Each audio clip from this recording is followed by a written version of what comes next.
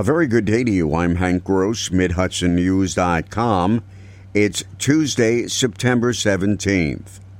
When groups of investors want to remain anonymous in order to buy or sell properties in New York, they form limited liability corporations, LLCs, making it impossible for the law to enforce code violations if any exist. That will change now that the governor Monday signed legislation requiring those LLCs to publicly list all parties involved and thus shedding the light of transparency on the deals.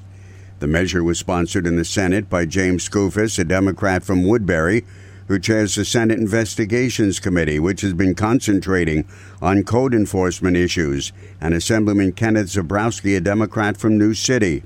They announced the new law while standing in front of a condemned two-family house at 230 City Terrace in the city of Newburgh. Now, any LLC-owned building with 1 to 4 apartments must disclose everyone involved when there's a purchase or sale, says Skoufis. The mask will finally be pulled off of these anonymous real estate LLCs. This is an issue that is prevalent all across the Hudson Valley. It presents challenges to municipalities. The new law takes effect immediately. The driver of a 2007 Lincoln MKX vehicle was killed Monday morning when his SUV crossed into the opposite lane of traffic on Route 52 on the Liberty-Fallsburg Town line at 7:45 and struck a school bus. The victim was a Clifton Park man. His name is being withheld pending notification of relatives. The Sullivan County Sheriff's Office reports the school bus, owned by Rolling V Bus Corporation of Liberty, had just dropped off all of its passengers in Liberty and was heading to South Fallsburg. The driver of the bus, the only person on the vehicle, suffered a minor injury. Some 30 pedestrian street crossings in the city of Poughkeepsie are going to be upgraded with $2.4 million from the state.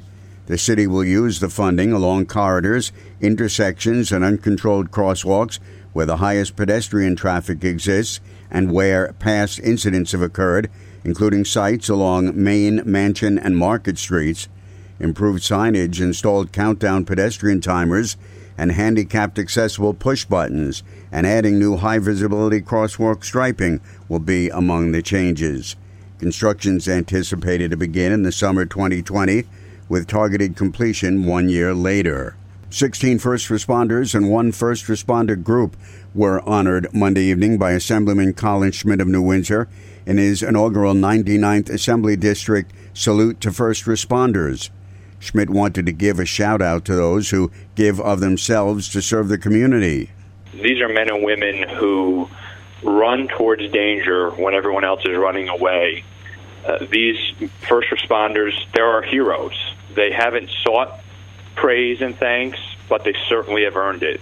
Among those saluted with an award was the late Raymond Phillips, who was posthumously presented with the Salute to First Responder Award. He was a first responder at the World Trade Center on September 11th.